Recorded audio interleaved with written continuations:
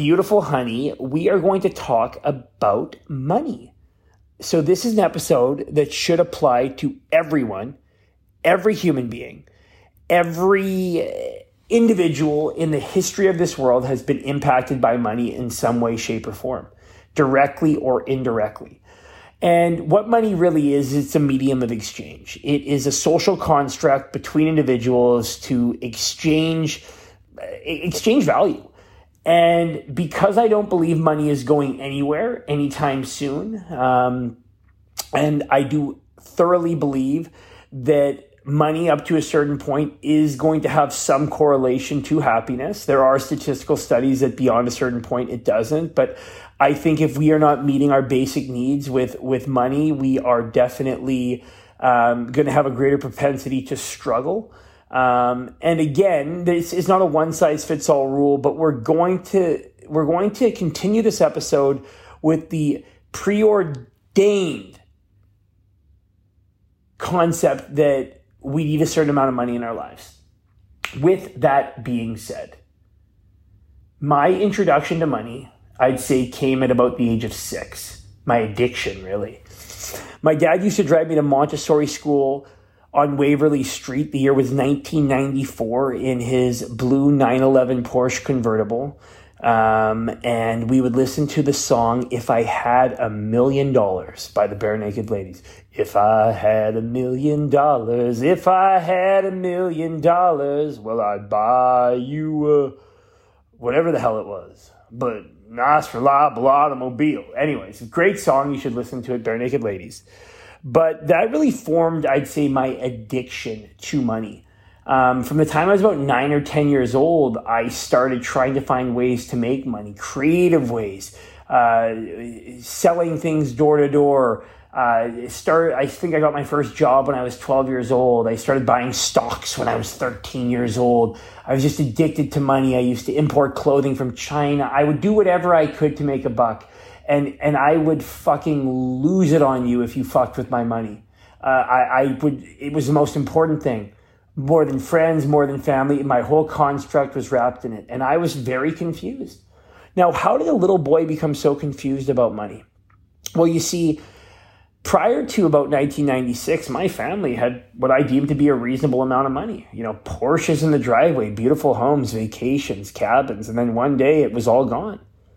My parents got divorced and both of them went bankrupt. And we started back at -0. You know, cash in the freezer, clothing from Salvation Army, little one-bedroom apartment in Osborne Village. And, you know, my dad slowly but surely worked his way back up. And there's that beautiful sentiment in the comeback story. But it really scared me, I think, subconsciously of, man, I never want to be in that situation. So I'm going to make money and hoard money and keep money. And when you don't understand the laws of money, it ends up escaping you and it ends up taking you over.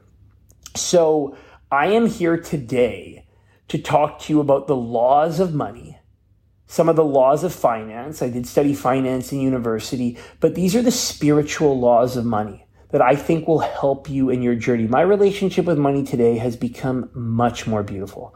It is a reciprocating relationship based on love, based on money as an energy, based on this idea of worth and manifestation.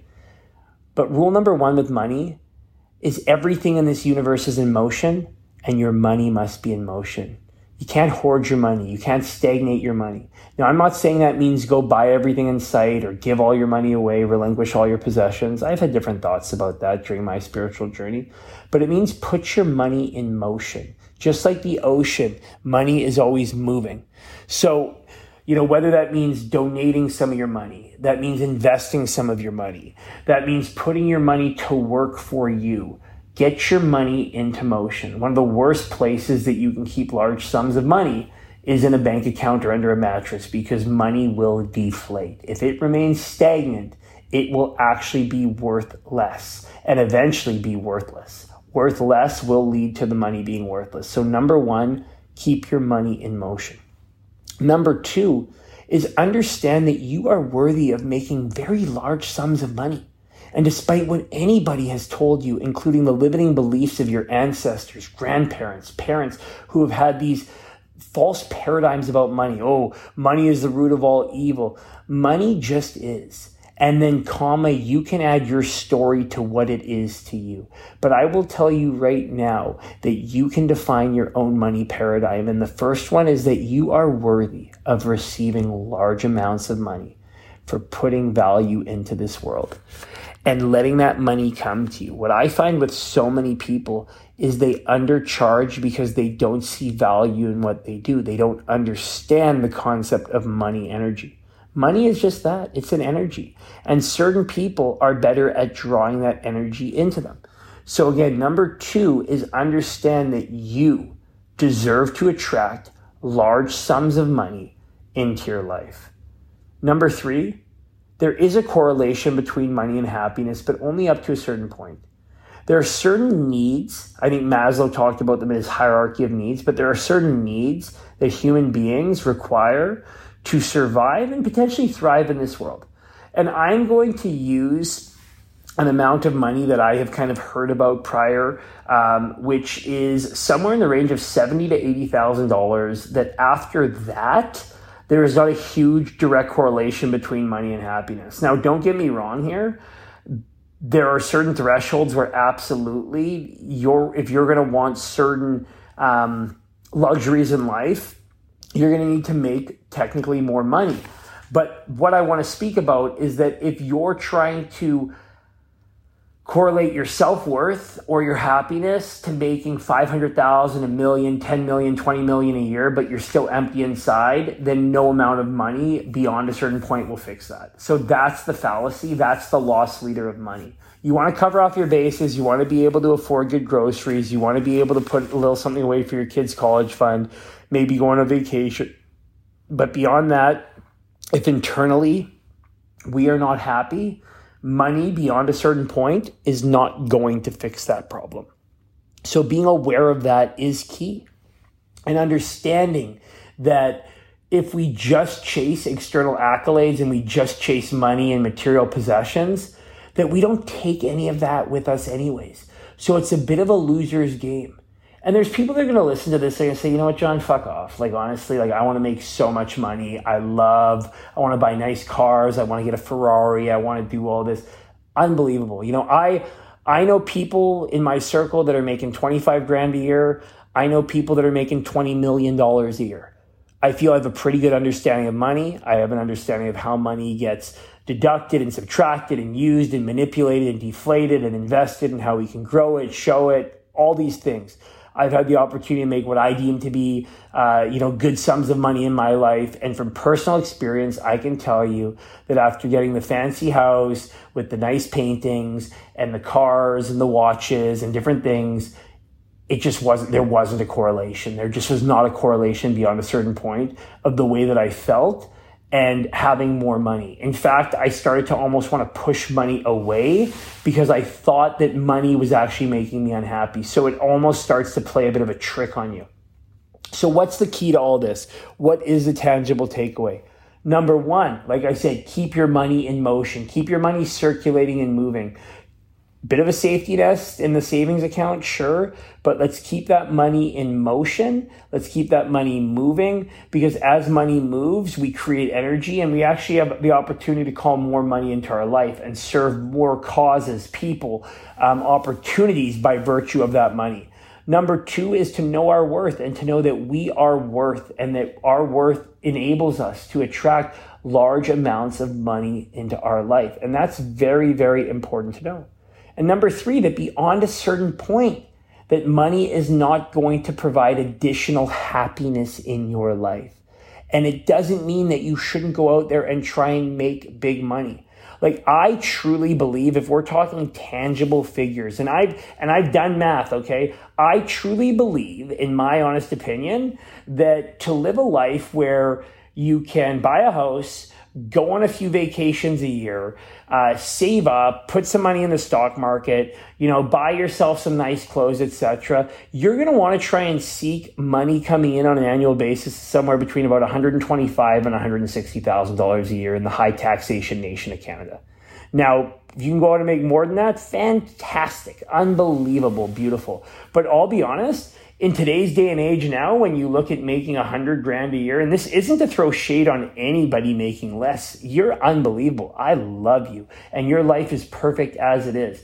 I'm just talking about how shit's getting a lot more expensive, groceries, trips, vacations, etc. And I want people to be able to put money away to invest in different things. And again, I'm not an investment advisor, but I do know the power of compounding. If you look at how the wealthy get wealthier, a huge percentage of the money they make goes into investable assets and securities that continue to grow at a variable percentage, albeit positive, over time, and it compounds. And what's beautiful is that the equity that a lot of the rich earn, it compounds in a tax-free nature, because the one place that the governments can't tax right now is they can't tax unearned equity. So if you buy a financial instrument or asset for $100,000 and that asset's now worth $800,000 30 years later, that $700,000 gain isn't taxed until such time that you dispose of it, sell it, or die, and there's a deemed disposition.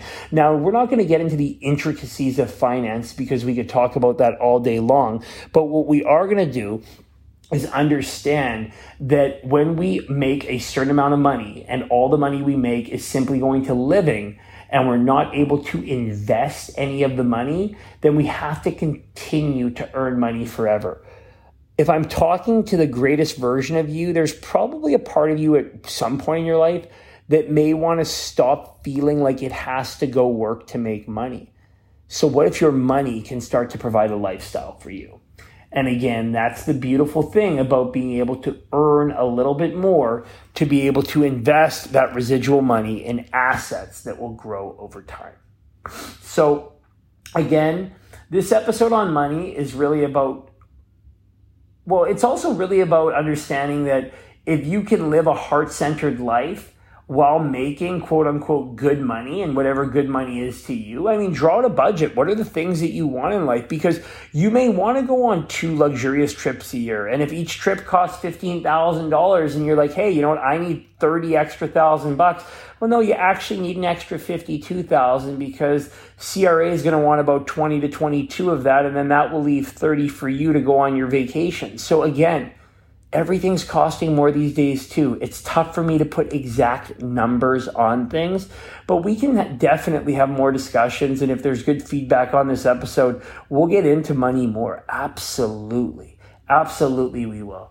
Because actually when we have money and we have savings, like my spiritual journey, if I'm being honest, it has been hugely impacted by the fact that I've quote unquote saved money and I've had investable assets that have given me the peace of mind that, hey, you know what, if I don't make any new money in the next 6 to 12 months, I'm still going to be okay. It doesn't mean I don't want to make money. No, I do. But it took a pressure off and allowed me to fully immerse myself in experiences knowing that I would be okay.